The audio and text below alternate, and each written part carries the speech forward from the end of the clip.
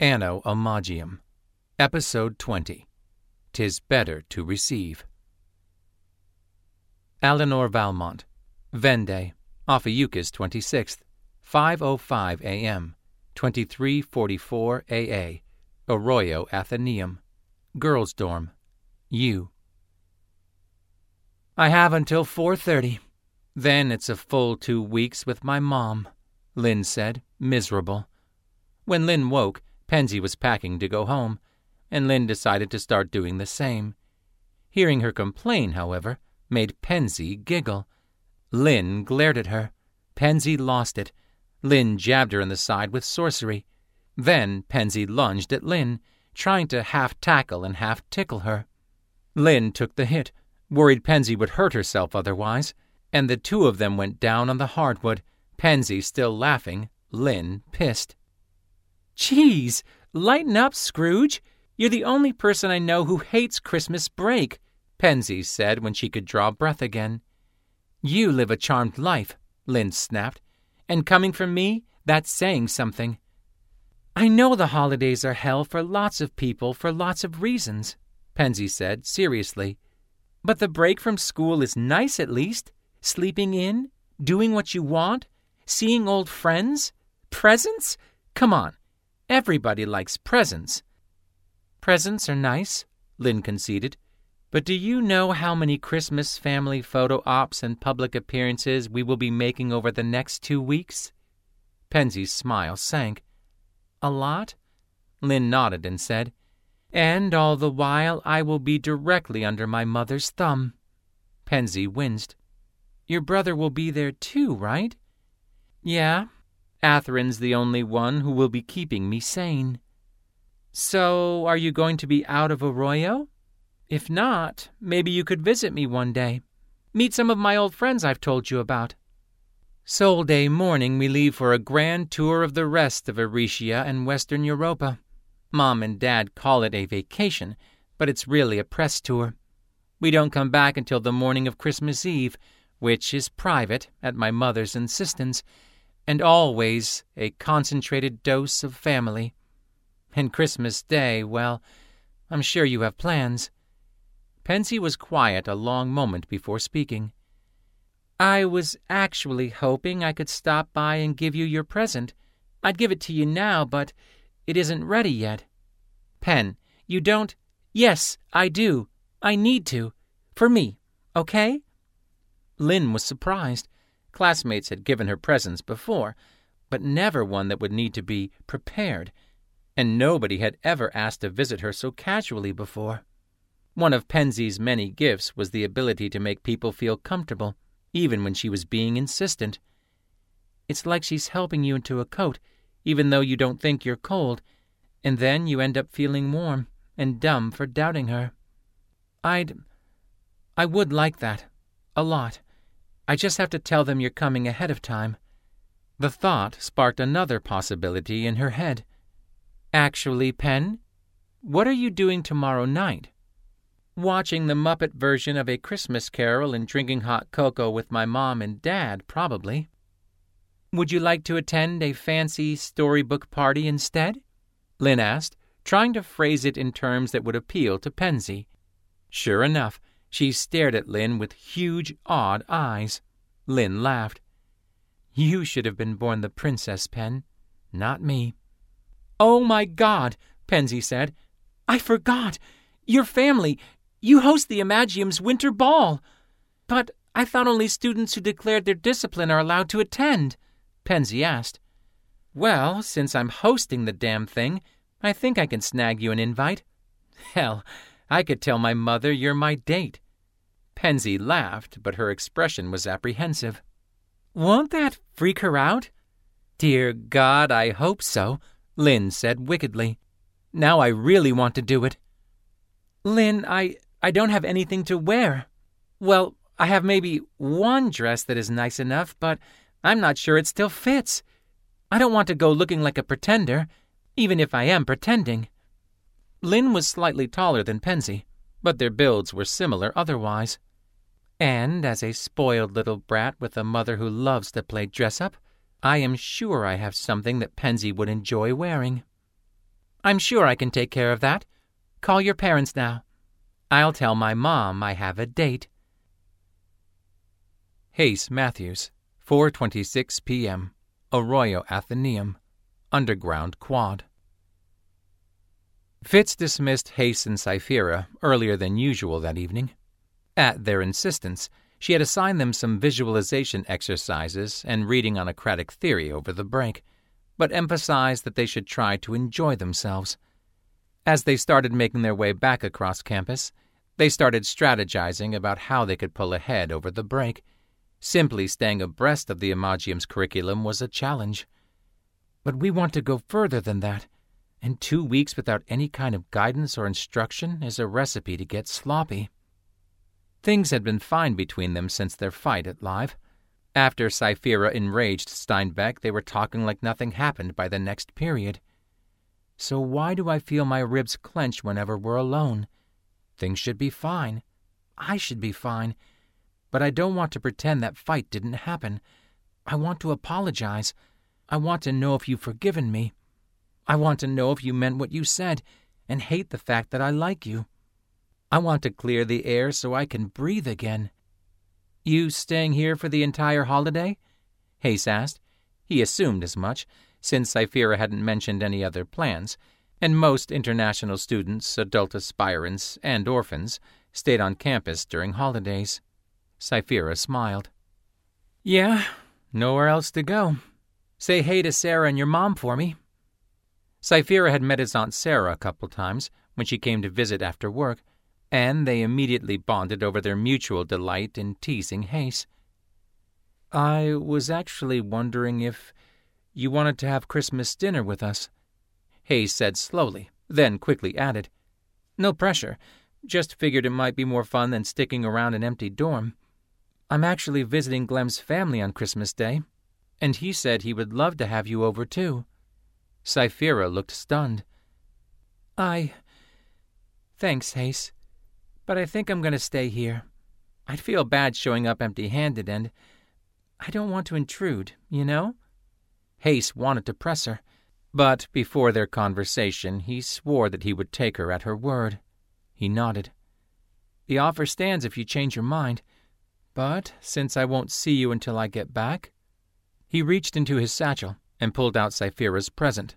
The wrapping, green metallic trees against a field of white snowflakes, had been beat to shit by the other stuff in his bag, and it wasn't a brilliant job to begin with, but he extended it to her.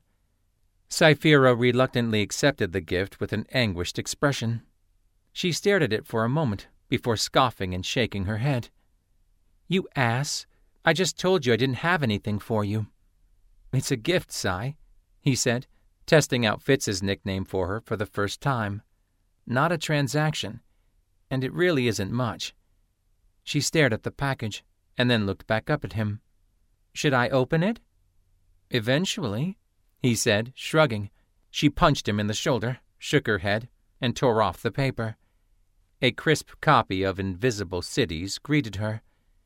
This sounds stupid, but I don't know much about books. Is this a famous one? Hayes grabbed the back of his neck. Not especially. I just really enjoyed it. Figured you would too. I'm not sure how to describe it. It's not exactly a fantasy story, but it's speculative fiction. Like, Marcana Polo is the main character. The Silk Road Explorer? Cyphera asked. Yeah, except she's a fictional character here, and she talks about exploring these impossible places, sort of like pocket dimensions and the Fade. So lots of people think it's about Acrasia, but I always read it differently. It's bigger than that. It's one of those stories about stories. Cyphera hugged him. He froze at first, his heart quivering rather than beating. He returned the hug, gently at first, worried about her broken rib. No more spoilers, she chided. I'm going to read it over break. Her breath was warm against his ear, and her hunter-green hair smelled like Christmas, fresh garlands, clove, cinnamon, and anise. It was natural, too, a quirk of her Fey heritage.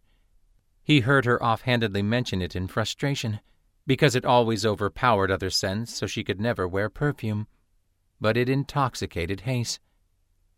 He was first to let go, afraid of holding her too tight, too long, or some other wrong way. He worried the feelings in his heart would bleed through his weird. When she let go, she wore a different expression than he had seen before, a conflicted smile. It's like she's in pain, but she is trying so hard to be happy. "What's wrong?" Hayes asked.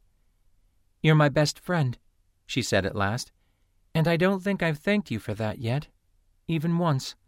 I didn't even thank you after you saved my ass at Live. I was a total bitch." The tension in Hayes's chest broke instantly. "No, I've actually been wanting... well, I've been waiting for the right time to apologize. Like, I nearly got Fitz killed. I left you alone when you were injured, and I was a dick after.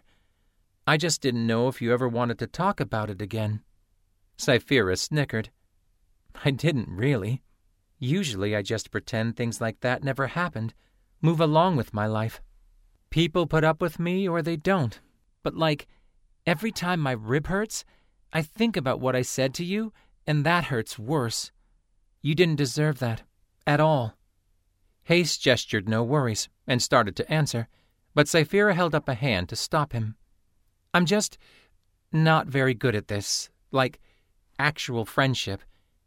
I can get along with people just fine. Unlike Valmont, I know how to behave and talk like a human being, but I'm not used to this." She held up the book, wearing another tormented smile. "Well, get used to it," Hayes said, and grinned. Cyphera rolled her eyes and laughed.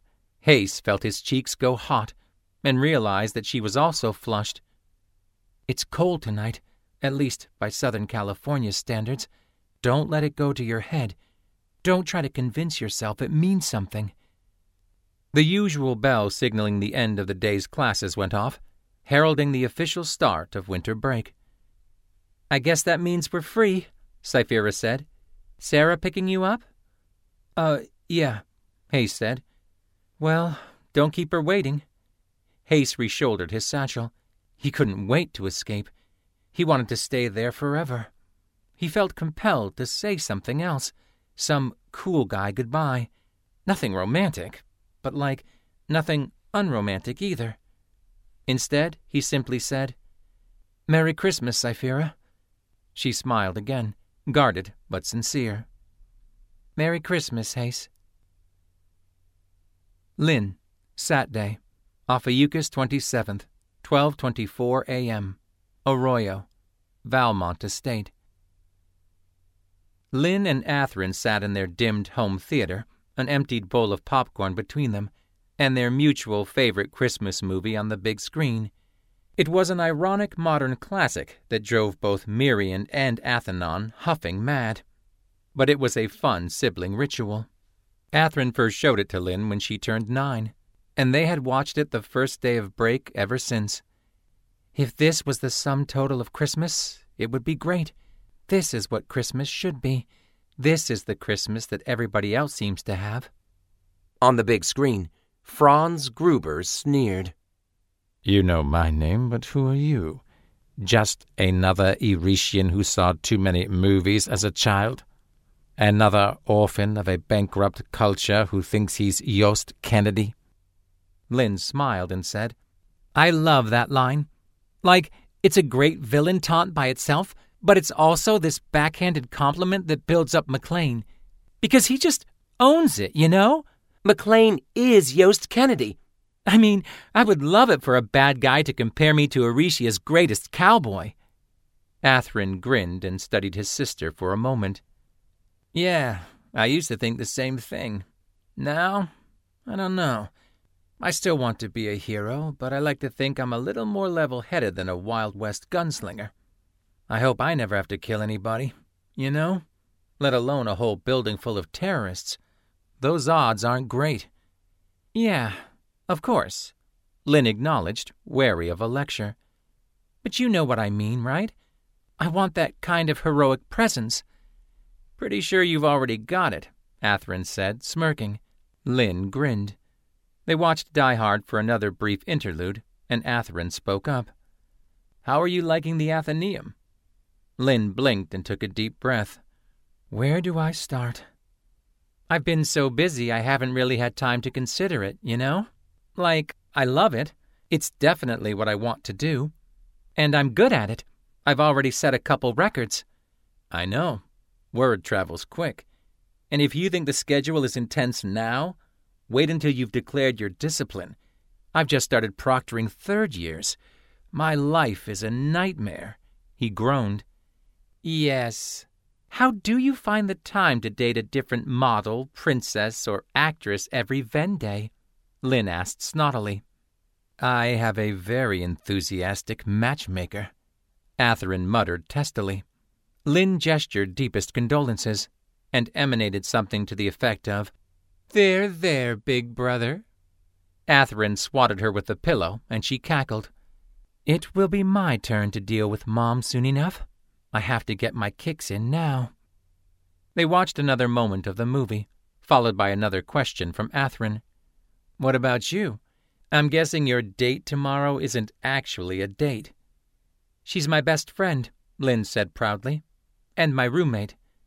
Atheryn made a great show of looking surprised. You've never had one of those before. At least, nobody you've told me about. I always said you were my best friend, Lynn said. Like in interviews and stuff. Did Mom tell you to say that? Atheryn asked. No, Lynn said, offended. Ah, Atheryn said, gesturing affection, followed by compassion. But you know how sad that is? I shouldn't count. Like, if that's true, I'm honestly happy to be replaced. You deserve somebody you get to choose for yourself, you know? Lynn smiled and nodded. I have other friends, too. Vitha and I got off on the wrong foot, but we're pretty close now. Also, there's Asana and Milana. You may have noticed them. The twins? Atheryn smiled broadly. I think I've seen them around. Hispanic girls, right? Lynn nodded, and Atheryn answered in kind. Glad to hear you've hit your stride. I knew you'd be a natural. Still, I'm sad I don't get to see you much on campus, Lynn said. I think we talked more often when I was at home. Like I said, my schedule is a nightmare, Atheryn said, and gestured a finger gun to his head. Your time will come, believe me. They watched the rest of the movie without interruption. Franz Gruber stained the bottom of the Nakatomi Plaza. McLean tipped his hat at Powell. Miss McLean punched the scumbag reporter in his stupid face, and Argyle drove everybody off into the Christmas sunrise. All was right with the world. Want to watch something else? Lynn asked eagerly. I don't have that kind of energy, kid, Atheryn said, chuckling. But I'm down to chat a little bit more before bed. What else is new in your life? Any guy friends? He bounced his eyebrows. Cyphera's words echoed in her ears. I forgot you're still allergic to boy cooties. Lynn grimaced internally and shrugged noncommittally. There are some decent-looking guys in my cohort, she said, trying to sound casual. But nobody special, if that's what you mean. What about you? Any of your dates memorable? Keep talking about my thoroughly artificial love life, and I'm going to sleep. Lynn laughed and wondered what else to ask. There has to be something else I can bug him with. But then she remembered something she had almost completely let slip from her mind. The essay Carol let me read. I read your essay, she said. On Dad's policies in the Middle East? Oh, yeah. Master Carol asked for my permission first. Was surprised you wanted to read it. What did you think? Lynn opened her mouth and shrugged again. It was a complex report analyzing the lack of immediate intervention in the storm of wars caused by the Islamic triumvirate of Syria, Iraq, and the Levant. Itzel was a radical theocratic Sunni state, steadily expanding throughout the Middle East. During their father's tenure as Archon, he repeatedly voted against getting involved with the region, even though their unregulated magical warfare was becoming increasingly common, complex, and violent. It's still a little bit beyond me, to be honest. The whole situation with Itzel is complicated, to say the least. I think that we, as a culture, don't know enough about it to offer a solution that won't be more destructive than the current problem. So I think Dad made the right call to vote against intervention. But I think I get your point. It is hypocritical. Sometimes I think that's unavoidable, though. Athenon was famously hard on crime and conservative as Imagiate leaders went. He had drawn criticism for vetoing many proposed exemptions in medicine and artifice due to their potential for malefaction. In his essay, Atheron had pointed out that the bizarre flip side of the ongoing unregulated wars was a localized renaissance in healing magic. Medithurges in the region were performing operations thought to be impossible. There was even a market for black market medical tourism. Wealthy Erishians were actually flying into war zones to receive breakthrough treatments in nerve damage. Look, I'm not one of those bleeding hearts who claims Dad's a fascist, but he is okay with some pretty draconian policies at home in the name of preventing magical crime. Yet our bloody shirt, the thing we use to justify our existence as an institution, is preventing magical war. Cataclysm specifically. And he refused to lift a finger to prevent the greatest magical conflict since the Great Wars. We can do better. We should do better. I'm not sure it's our problem to solve, Lynn said, a touch timid. I'm not saying we march in there and play world police, but we should be trying to help them solve their issues. We should be sending delegates, at least studying the issues instead of hoping they go away, while Itzel gets closer and closer to blowing another hole in the planet. I know, Lynn admitted. Anyway, difficult stuff, scary stuff. Not the right way to end a good night. I suppose I have one more movie in me. Really? What do you want to watch? Lynn asked. There was a wicked gleam in Atheron's eyes. Have I shown you the heartwarming holiday classic, Reindeer Games, yet? Lynn's brow furrowed. Is that like a Rudolph movie? Not exactly, Atheron chuckled. Lynn, Saturday, Ophiuchus 27th, 1:20 p.m., Arroyo, Valmont Estate. Reindeer Games was tawdry, violent, and almost but not entirely bereft of goodwill towards men. It also cemented Lynn's opinion that more Christmas movies should feature machine guns and pyromancy. Atheron fell asleep halfway through, but Lynn devoured the whole thing, staying up as late as she had ever been. When she woke at 9:30 the following morning, her father teased her for her late rising, and her mother said that skipping sleep was bad for her skin. After eating, she spent most of her morning pacing her room, anxiously awaiting Pensey's arrival. She cleaned her room, unnecessarily, since it had not been occupied since Libra, and the family staff had regularly dusted and vacuumed since. God, I look like I live in a dollhouse. Pensey had put up posters in their dorm room as well as pictures of her family and pets, and a few prints of cartoon and anime characters.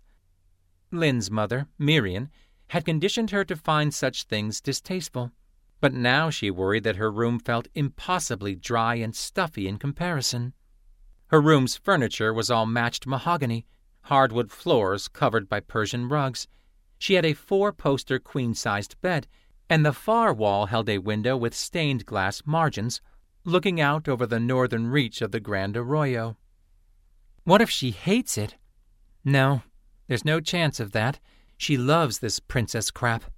But it might make her treat me differently. Pensey always expressed awe when Lynn's family was brought up, but she usually forgot about it entirely.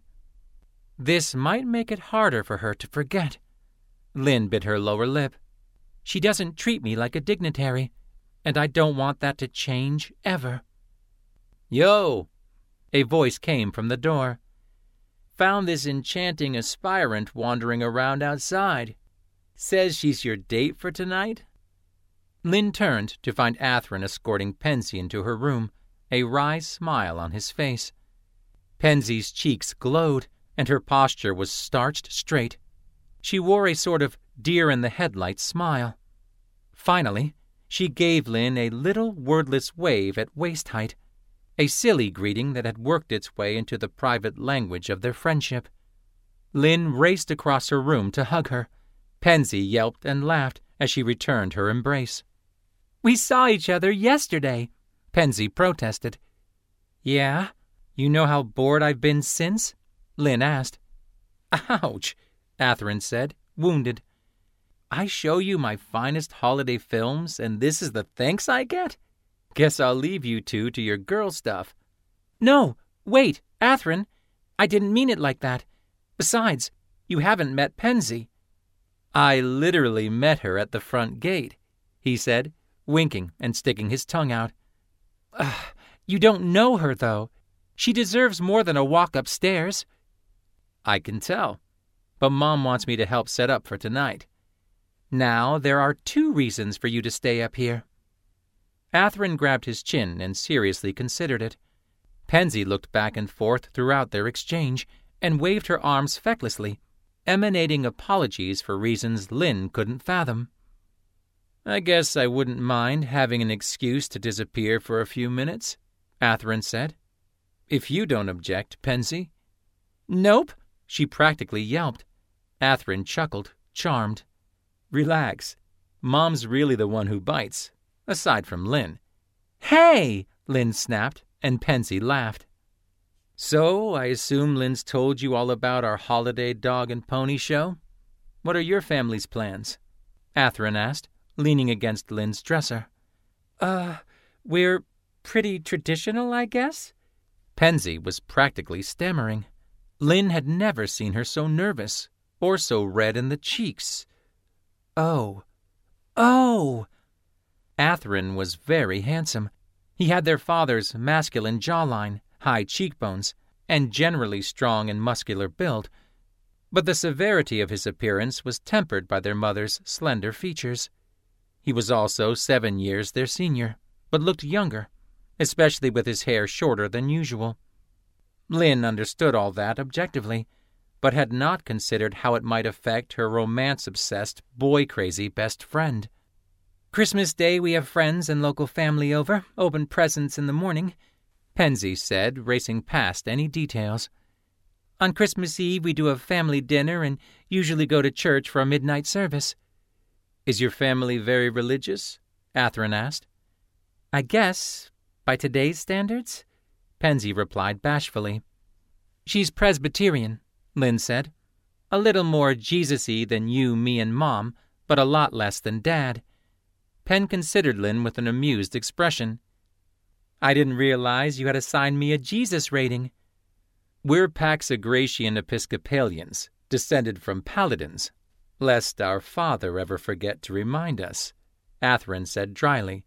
"We give everybody a Jesus rating." "What's Lynn's Jesus rating?" Pensey asked. Athrun stroked his chin in consideration.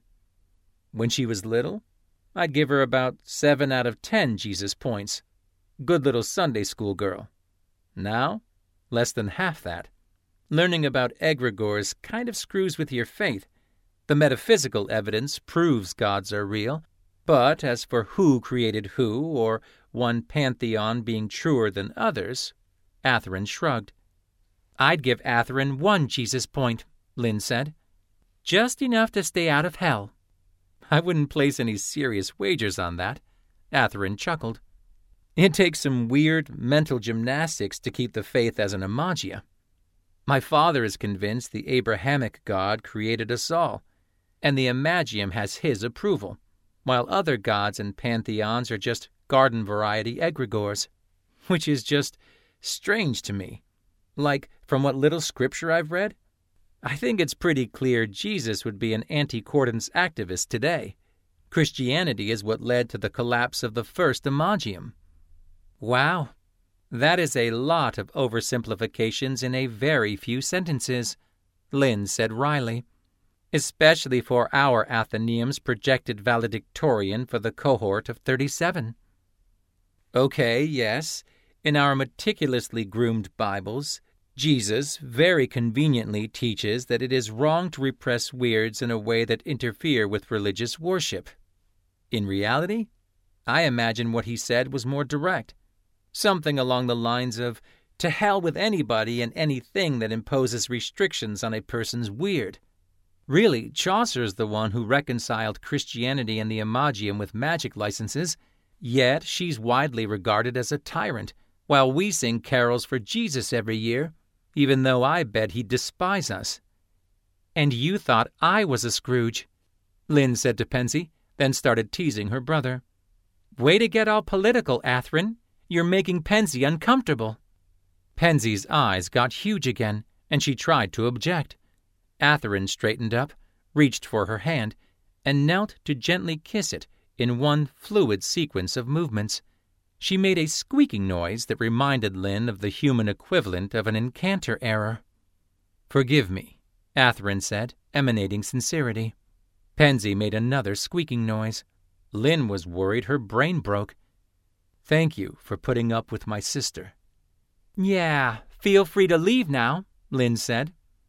And here we were having such a lovely time, Athrun said wistfully, then strolled out of Lynn's room, humming Jingle Bell Rock.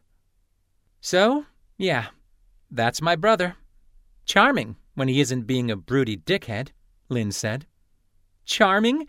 He's straight out of a storybook. Gorgeous. I mean, I've seen him around campus and in magazines, but up close? She seemed at a loss for words. Well, I give you my blessing and wish you luck, Lynn said, laughing. Yeah, right, Penn said, rolling her eyes. She turned her attention back to Lynn's room. Your room is huge. I mean, poster bed, private bathroom, and this view of the arroyo. Lynn lowered her eyes to the opulent rugs, not knowing what to say. I'm pretty spoiled. I am pretty spoiled, Pensey corrected, crossing her arms. But I try not to beat myself up over it, and you shouldn't either. From the sound of things, all this, she gestured at Lynn's room, comes with some serious baggage. You put up with a lot, so own what you have. Lynn smiled. All right. Want to try on some dresses? 5:20 p.m. Arroyo, Valmont Estate. Lynn enjoyed playing dress-up as a child, but she had never shared her clothes with a friend before, or talked about style in any meaningful way. She and Pensey spent 2 hours in her room, trying on various articles from her extensive wardrobe. Lynn had hit a growth spurt shortly before enrolling in the Athenaeum, and grew out of a number of blouses and dresses. Fortunately, a few of them still fit Pensey, including a scarab green velvet dress. It was a V-neck, T-length dress with 3/4 sleeves, and it looks tailor-made for her. After a great deal of haggling, Lynn convinced Pensey to accept it as a Christmas present, explaining, truthfully, that it looked better on her anyway. The next 2 hours were occupied with hair and makeup, domains Lynn usually despised, though Pensey's eagerness to learn made the process fun. They put Pensey's hair into a half ponytail with ringlets framing her face. For her own part, Lynn wore a French twist with 2 long side bangs and a black silk cheapao with a golden ginkgo leaf pattern. It was a little too big for her last New Year's, but now it fit like a glove. This will have to do. Lynn wished she was just 3 years older, so she could don an aspirant's dress uniform instead, which was awarded once aspirants declared their discipline. Male students were expected to wear their dress attire, while women had the choice of formal asphalis attire or their dress uniforms. There was no doubt in Lynn's mind which she would choose. When they came downstairs together, Miriam cooed, clucked, and gushed about how pretty they looked. But when Pensey wandered out of earshot, her mother whispered in Japanese, She looks lovely. You did a wonderful job with her makeup. But that dress is old, Lynn, she said, gesturing at her cheapao. You wore it to New Year's Eve last year. Lynn wanted to shrug off the comment. She told herself she didn't give a fuck. But it still hurt. She dared to feel pretty on her own terms, and apparently she had done it wrong. According to her mother, at least. Last year I nearly tripped over the damn hem every time I took a step. But now that I can walk comfortably and have an inch of ground clearance, it's old. Great. Awesome. "Thanks, Mom," Lynn said hoarsely. Her mother kissed her on her forehead and shooed her away. Pensey was waiting with a rare expression on her face, curious, concerned, but also wary and protective. "What did she say to you?" Pensey asked. "Doesn't matter," Lynn said, forcing a smile. "She picked on you again, didn't she?" Lynn nodded, holding her smile. Pensey shot Miriam a naked glare, but her mother was distracted by a SIM phone call and mercifully didn't seem to notice. Lynn tugged Pensey's wrist, pulling her away. "Don't give her the satisfaction," Lynn said. Pensey acquiesced, but her cheeks were puffed with anger again. Guests started trickling in at 5:50, and the Valmont estate was ready to accommodate them. Appetizers were always Lynn's favorite part of the ball, and this year they outdid themselves. Smoked trout and Gouda on toasted bread, fried artichoke hearts with Creole seasonings, bite-sized pastries housing beef tartare and quail egg. The buffet that followed boasted a carving station serving prime rib, turkey, ham, salmon, and a curious pepper-crusted soy-derived product produced via a new alchemical process that was only recently exempted. Aspirants of age, and those mistaken as such, enjoyed the open bar, which was the single greatest source of blackmail material in the Southern Californian region of the Imagium. Miriam was a notorious enabler, refilling half-drained glasses and inviting younger aspirants to help her finish her own drinks. And it always amused Lynn. She liked that side of her mother, the festive, mischievous hostess. But it was a side that seemed to exist solely for strangers. As dessert was being served, Athenon gave a brief speech that was refreshingly apolitical, festive, and congratulatory to the term's new graduates. After that, he turned over the microphone to an MC who started playing dance music. As much as Lynn found it embarrassing, she enjoyed dancing. It was another decent Christmas tradition, a taste of what the season should be like. She and Pensey danced together at first, then Athrun cut in, nearly giving Pensey a stroke, while Atherin's best friend Vith danced with Lynn. They danced with at least a dozen partners apiece, though most were older aspirants who had become family friends over the years. But around 9 o'clock, Pensey made the mistake of pointing out a blonde third-year, a freshly minted, aspiring animathurge. By 10 o'clock, Lynn worked up the courage to approach him and direct his attention to Pensey. As he approached her, bashful and slightly confused, Pensey stared slack-jawed at Lynn, eyes wide and desperate. She frantically gestured, "Traitor!" as Lynn gave her a twinkly-fingered wave and retreated up the stairs leading to the floor above the ballroom. "I need a break. This is fun, but I don't know how Pensey isn't exhausted." The second floor was the perfect place for a brief repose. She could listen to the music, watch Pensey dance with her third year, and enjoy the party while standing apart from it. Athrun seemed to have vanished, possibly drunk. On the terrace outside, Athenon was enjoying an annual cigar with several of the new graduates, laughing and providing sage advice. Then Miriam glided over, wearing a glazed smile and holding a wineglass. She squeezed Lynn's shoulder affectionately before taking up a spot next to her on the railing. "It's so nice to see you getting along with Pensey," Miriam said thickly. She seemed borderline delirious. "She's definitely more than a little drunk. Mom can hold her liquor frighteningly well, but volume always overcomes her tolerance at these parties."